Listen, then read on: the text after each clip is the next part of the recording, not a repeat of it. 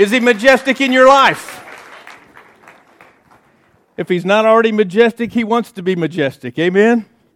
Let's give Him just a hand clap of praise while we do a few things.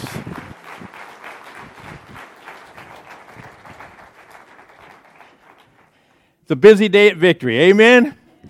I think God's okay with busy days. How about that?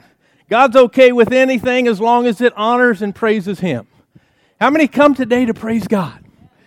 Well, this morning, I've got a treat for you. I want to show you some pics, some pictures for us old people. Some pics. The young people say pics, I say pictures. I'm old. Anyway, look at some of these pictures. Guess who that handsome young lad is? Hey, that's me. That's me. Oh, that's me.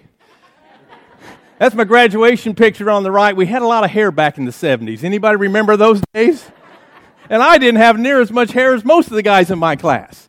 Anyway, proceed. Next. Next, or the next one. Oh, there we go. The athlete of the hour. Look at, oh gosh, go back to that first one there. I got to show off my legs. There they are. Back then, we didn't wear those shorts that drug the floor. They were way up here. Our socks were also way up here, but they were way up there. Football. I had a lot of fun in high school. Okay, now you can move on. Crazy Legs Piercy is what they call me. Anyway, you're staying way too long now. You didn't know you had royalty in the house either, did you? That was when I was homecoming king on the right. That was when we had our little rock and roll band called the Dukes of Earl. Yeah. There's Uncle Rico right there. I don't know what that stash was all about, but anyway, that's me holding Austin when we had just had Austin. That might be the last one. Is that the last one? That is the last one. Anyway, when I look at these pictures, they seem like a long time ago. But when I stand up here and I really realize, hey, I'm 60 years old, I'm thinking, wait a minute, these aren't so long ago. These are like a blink of an eye. They're just like yesterday. How fast those 60 years went by. Let me ask you this morning, how many of you have ever looked back on your life and wondered, where did the years go? Where did all the years go? Where did time go? We've all done that, especially us older folks. Well, we're going to finish up our sermon series on the book of Ecclesiastes today, where we're looking at King Solomon, the guy that had it all. He had everything. And today, in this last chapter, he's going to sum up what he has learned about this life. You know how when you go to a concert, they usually save their greatest hit for the last song of the night? Well, that's kind of what Solomon is doing in the last chapter of the book of Ecclesiastes. I like how Chuck Swindoll describes this chapter. He says, can't you just see old granddad Solomon leaning over, stroking his beard, and looking patiently into the eyes of his grandson and saying, now listen, young man, and don't forget what I'm saying to you. Swindoll says, interestingly enough, he's not speaking to a grandson. He's speaking to all people down through the centuries of time, and that includes you and me. So even though this text that we're going to be looking at today was written thousands of years ago, he's talking to you and I today. He's talking to us today. So I want to dive into the final chapter of the book of Ecclesiastes, and it's the final chapter really of Solomon's whole life, at least here on this earth. Chapter 12, verse 1, listen to what Solomon says. Remember your Creator in the days of your youth, before the days of trouble come. The King James Version says, before the evil days come, and the years approach when you will say, I find no pleasure in them. Listen to this. Statistics show that 95% of all believers come to Christ before age 50. And the most actually come to Christ before they're 30 years of age. So I would say from that, youth is the time to find God. There are two things in this text that stand out to me about Solomon I think is interesting. First of all, he's an old man at this point, and he's actually pleading with young men and women not to forget about Jesus. Not to forget about Jesus in this small window of time that you have in your life that's actually going to affect the 30, 40, 50 years ahead. Actually, it's going to affect your eternity ahead. He's saying, don't forget about your Creator now. Now while you're trying to choose the right husband, the right wife. Now when you're trying to choose the right job, the right career. Now when you're trying to choose the right future, maybe the school or the college that you're going to go to. He says, don't forget about Jesus now, because the way you handle the now is going to affect your 30, 40, 50 years, 60 years, eternity ahead. And it's been my experience, not to insult anybody, but old miserable people were at one time young, dumb people. I'll say that, amen? Old miserable people at one time were young, dumb people, and most of us have been on both sides. A lot of us have been on both sides of that. But how many times do we plead with our young single women? Just wait on the godly man to come along. Don't just take the first one that comes along. Be patient. Or how many times do we plead with our young men to wait for a godly woman? What I'm actually saying is we have all these choices to make now, young people. We have all of these choices to make now that are going to play out in the next 30, 40, 50 years of your life. So I believe in this text, Solomon is actually stepping up and he's pleading to us. He's pleading with us, saying, hey, I've tried all this. I've been there. I've done that. I've done it all. He says, don't forget about it now. He says, don't not pray now. Don't run from God now. Press into Him now. He's saying, young person or old person, young woman or old woman, young man or young woman. He's saying today, if there was ever a time to press into God, it's right now. Get that in your heart this morning. Whether you're young or you consider yourself old, there's never been a time like right now to press into God. The King James Version I mentioned a minute ago says, before the evil days come. Notice the aging process, and death is called evil according to the Scriptures. I wondered, well, why was that? And then I remembered that death wasn't God's plan in the first place. Death came when sin came, right? I mean, when sin came into the garden, death came into the picture. Then he goes on to describe the aging process. I think it's a reality check for many of us that we ain't what we used to be. Amen? We ain't what we used to be. We can't run, jump, twist, cartwheel, or turn, or do any of those things that we used to do in our prime. And like it or not, all of us are getting older. You realize that?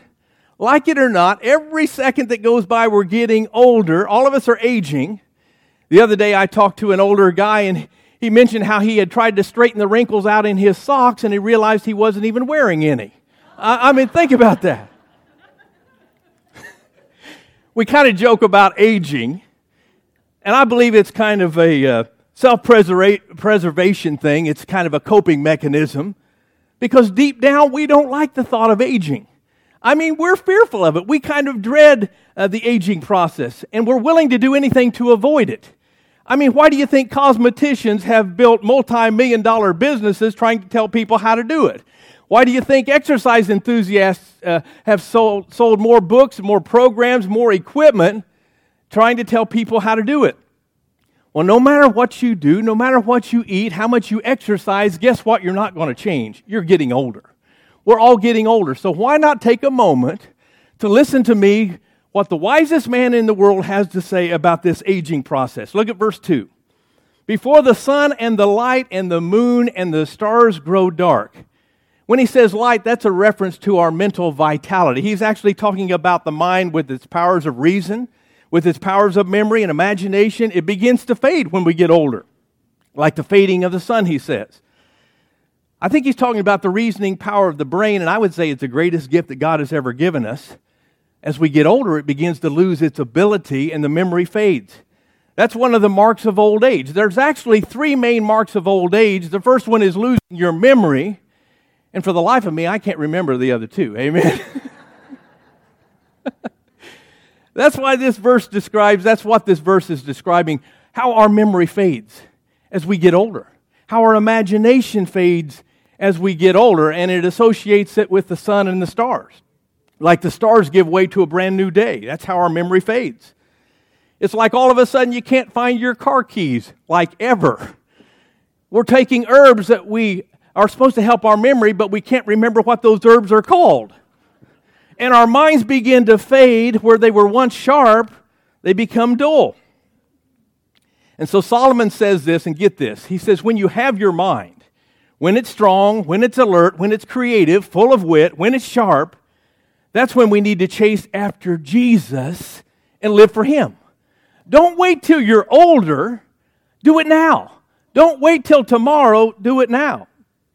Then he goes on to say, and the clouds return after the rain. That's a reference of kind of a senility that happens, kind of a second childhood that happens as we grow older. As a child, as a baby, I'll put it that way. There's 3 simple things that we focused on: eating, sleeping, and going to the bathroom. Amen? You kind of know where I'm going with this. As we get older, that cycle returns: eating, sleeping, and going to the bathroom. I'm making some of us feel real old today. Amen? Verse 3, when the keepers of the house tremble. That's a reference to our arms and our hands, that the older we get, the keepers of the house sometimes fail us. They kind of betray us. Simple tasks like putting on your wristwatch become hard. Simple tasks like doing the buttons in your shirt, buttoning up your shirt become hard, and after a while they become impossible. And what has kept your house, these arms and these hands for all these years, as we get older, they begin to be weak. They begin to tremble. Then he says, and the strong men stoop. This is a reference to our legs. The strongest part of our bodies, when we start to get older, they begin to get weaker. They start to shake, they start to tremble. Have you ever noticed how older people don't take as big a steps as they used to? They might have started out walking like this, but after a while, they're just kind of cutting down their size of steps. Pretty soon, it's more of a shuffle, right? I mean, pretty soon, it just slows down little by little. It's difficult. I think a sign of the onset of old age, somebody said once, is when your knees buckle but your belt won't. Amen? I mean, think about that. Some of us are starting to realize that already. Amen. And Solomon says, when the grinders cease because they are few. You have any idea what he's talking about there, the grinders? Our teeth. We have no teeth as we get older. We lose our teeth. It's hard to chew grape nut cereal without any teeth. Amen? Just think about that way. And those looking through the windows grow dim. What could it be talking about there? Our eyesight. As we get older, we develop all sorts of eye problems. I can't tell you how many older people I've heard gone in for cataract surgery and other eye problems that develop. And me at 60 years old, I'm realizing the signs of this. Yeah, I don't want to admit it, but I probably need glasses right now. But we all, as we get older, have a hard time seeing things up close. Amen? I'm having Cheryl make my notes in a whole lot bigger font than I used to. I'm having to hold my notes out as far as I can to read them sometimes. So as we get older, it affects our eyesight. Verse 4, when the doors to the street are closed and the sound of grinding fades.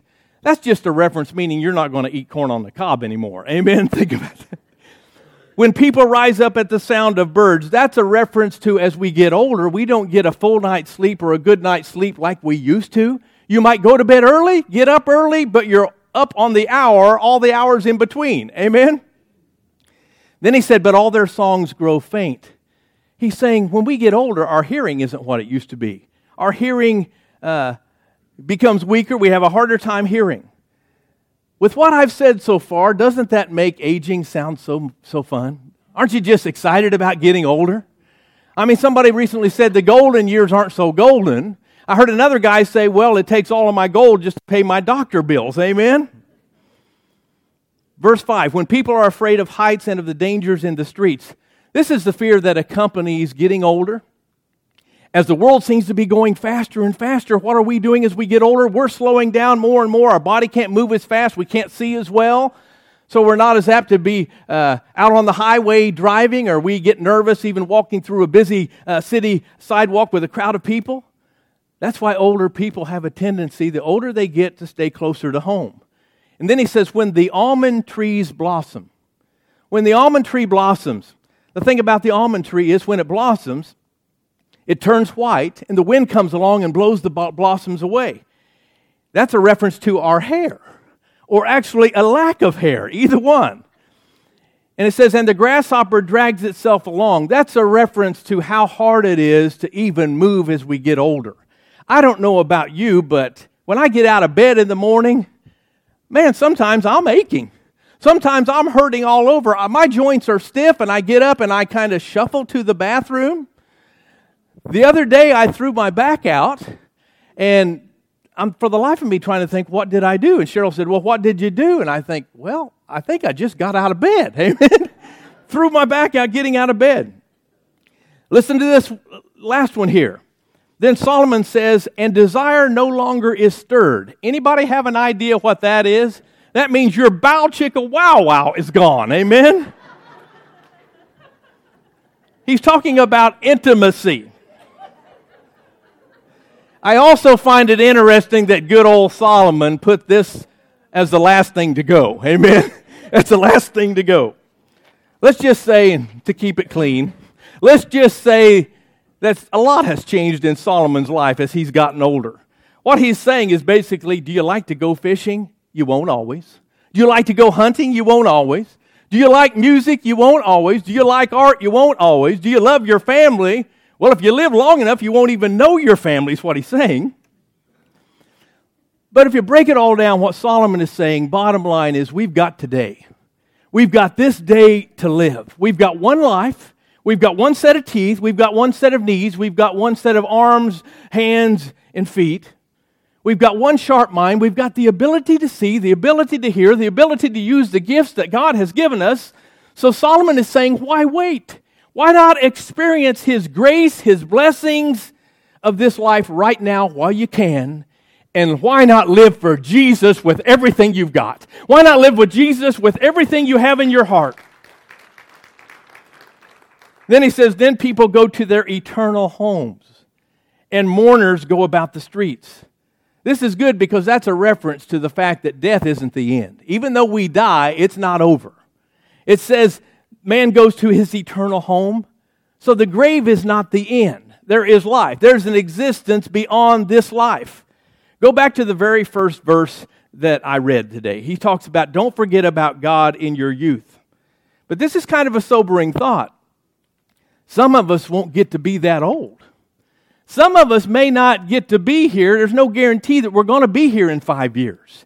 There's no guarantee that we're going to be here next year. There's no guarantee that we're going to be here in the next 5 minutes. Solomon, being the upbeat person that he is, keeps on going. He starts bringing out a whole list of things that could cause unexpected death. Sometimes he's such a happy guy, amen? But I think he's trying to drill home a point for all of us to remember. Verse 6 says, remember Him, remember God, before the silver cord is severed. That's a reference to our spinal cord. You realize that? That main nerve that runs down the center of our back that's protected by our spines. If it's damaged, broken, or diseased, it can lead to sudden death. And before the golden bowl is broken, that's our head. Before our heads are broken. And before the pitcher is shattered at the spring, that's your heart.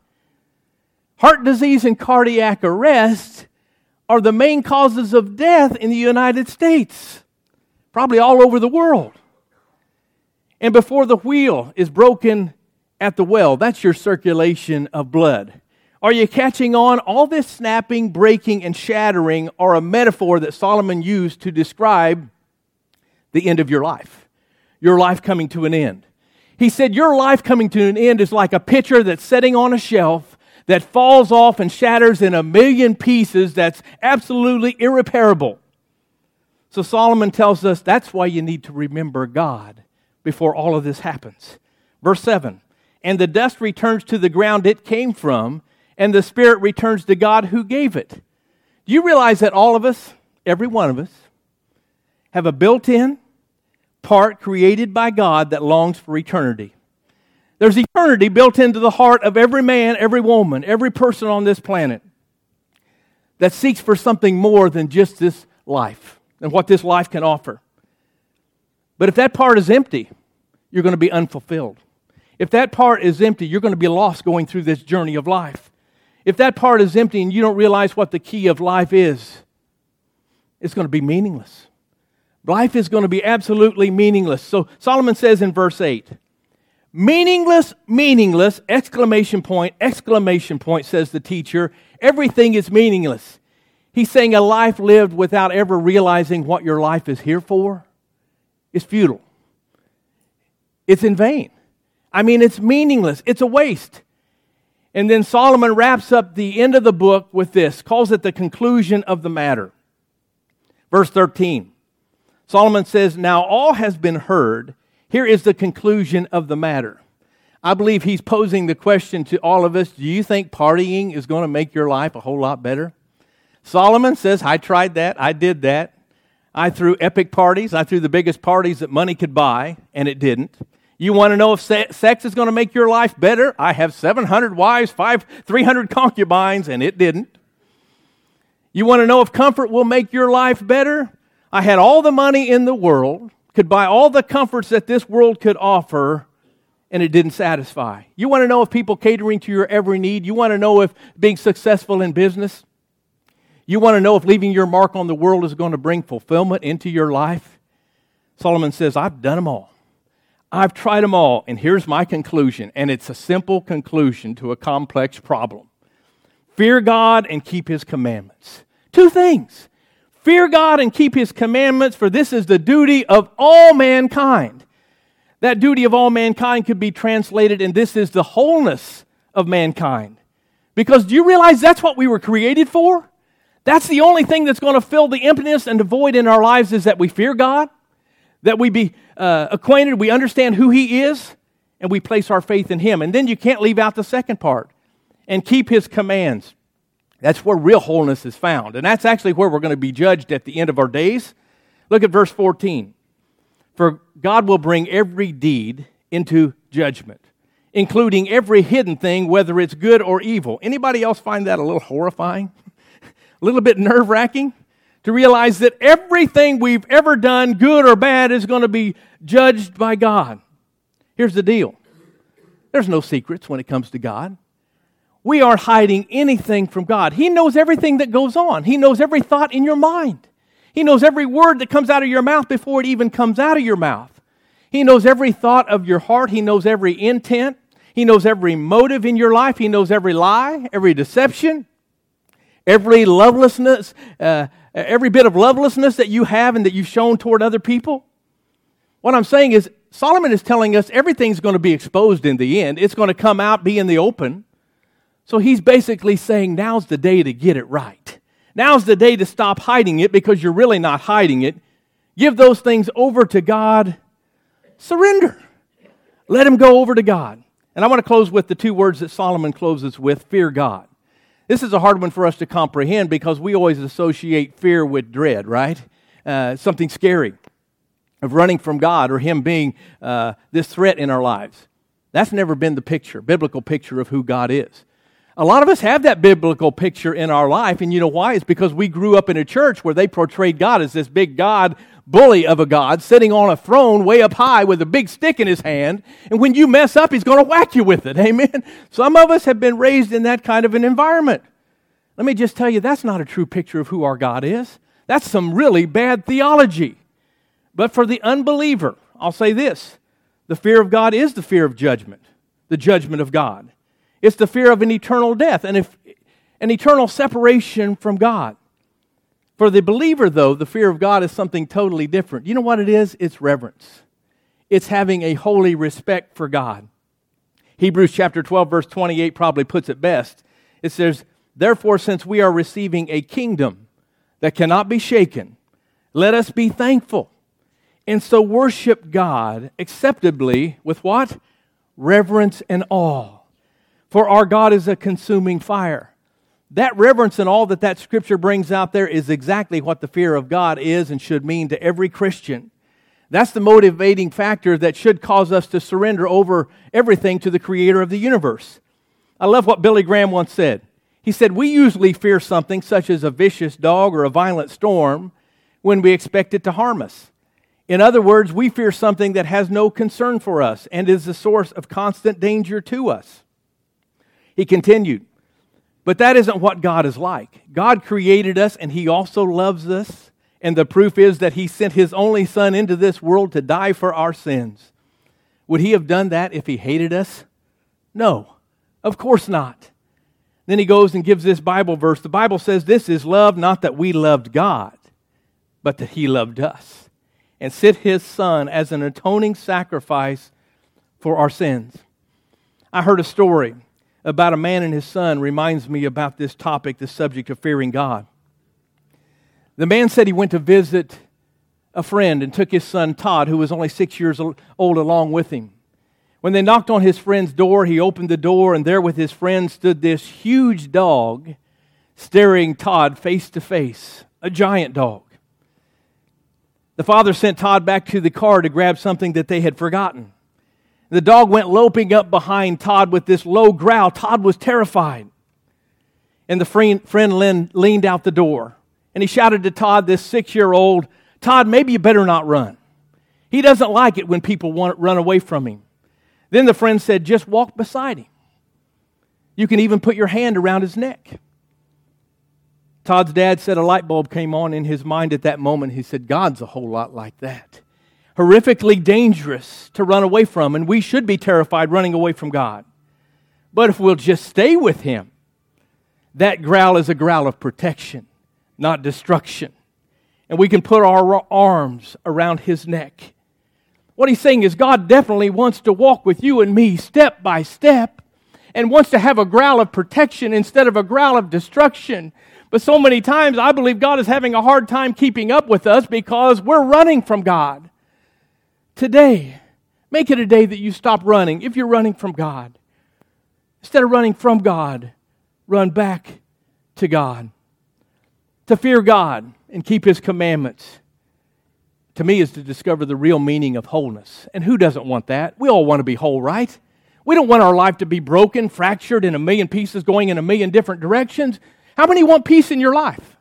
How many want God in your life? How many want Him calling the shots instead of you calling the shots? I know it's our nature to want to call the shots and take control, but it's God's nature that we become under His control, that we surrender everything, every decision, every detail over to Him. We want our lives to be stable. We want our lives to be solid, balanced, and whole. But as Solomon closes out this book, get a picture of Solomon. This guy is old. This guy is old. He looks back on his life, everything that he had, and he had it all that he had done, and he practically did it all. And his main point is still this: remember your Creator in the days of your youth, before all the pressures come upon you. Actually, before all this stuff that I've talked about in this sermon actually happens, remember Him. Then he says, and this is the true secret of wholeness: fear God, 2 simple things, and keep His commandments. I believe in the end He's telling us, don't live your life and come to the end of your life and find out it was meaningless because you tried to live it without Him. Remember the first week of our sermon series, I gave you an equation. Everything minus God equals nothing. But everything with God equals everything. Everything minus God is actually meaningless. You know, if you look at the story of Solomon, especially in the book of Ecclesiastes, Solomon had a whole lot of regrets. And you know why I believe God enabled him or allowed him to have those regrets is so that you and I wouldn't have to. So that we could read a book, you could hear a sermon, you could hear a message, and hear it from Solomon's perspective. God gave him all the wisdom that anyone would ever desire. In the beginning, God says, here's a blank check, Solomon. You can have and do anything you want to do. And what did he ask for? He asked for wisdom. But when he asked for wisdom, then God said, since you asked for the right thing and not power and authority and this, that, and the other, I'm going to give you everything else. So I believe Solomon's whole thing became a grand experiment in life that God has used down through the centuries of time to get us back on track, to get our priorities back in the right place. Are your priorities in the right place today? Are you trying to satisfy your life with everything that Solomon tried to satisfy it, with money, with women, with things, with success? In the end, he said, none of it mattered because he tried to do it all without God. Could you stand to your feet this morning? I believe this is the moment. If you feel like your life's a little derailed, it's the time to get back on track. To get back on track with God. So with every head bowed, every eye closed. Father God, we've heard this message. Father, your word says that it will never return void, but will accomplish all those things it was sent to do. So Father God, I pray that this message would accomplish all that it needs to become in our lives. That Father God, if our priorities are a little out of whack, or maybe a lot out of whack, that, Father God, we would have heard this message deep within our spirits today and realize you're a God that's for us and not against us. You're a God that has good plans ahead of us and not destructive plans. that, Lord God, you want to have a growl of protection in our lives, not destruction. So, Father God, in the name of Jesus Christ, I pray that you would use this message to help change our hearts, our minds, and our priorities. Let the words of Solomon guide us to walk with you and to live for you and not so much for ourselves. Father, help us to surrender everything, not just a few things, but everything over to you, to find true meaning and purpose for every day of our lives. I thank you for Solomon's life. Lord God, in a weird way, I thank you for Solomon's failures, that we don't have to fail the same way he did. And I believe with all of my heart that he doesn't want any of us to fail like he did. And I definitely know you don't want us to fail in the same ways he did. So, Father, get our minds on track today. Let every life represented here get focused upon you. Give you our whole life as we surrender it over to you today and forever. In Jesus' name I pray. And if you agree with that, say amen with me. Before you head out, we're having a baptism service. It's going to start in 15 minutes. You're welcome to be dismissed if you have to go. But if you'd like to celebrate the baptisms with us, we'll get started in 15 minutes. God bless you all. Have a great, awesome week.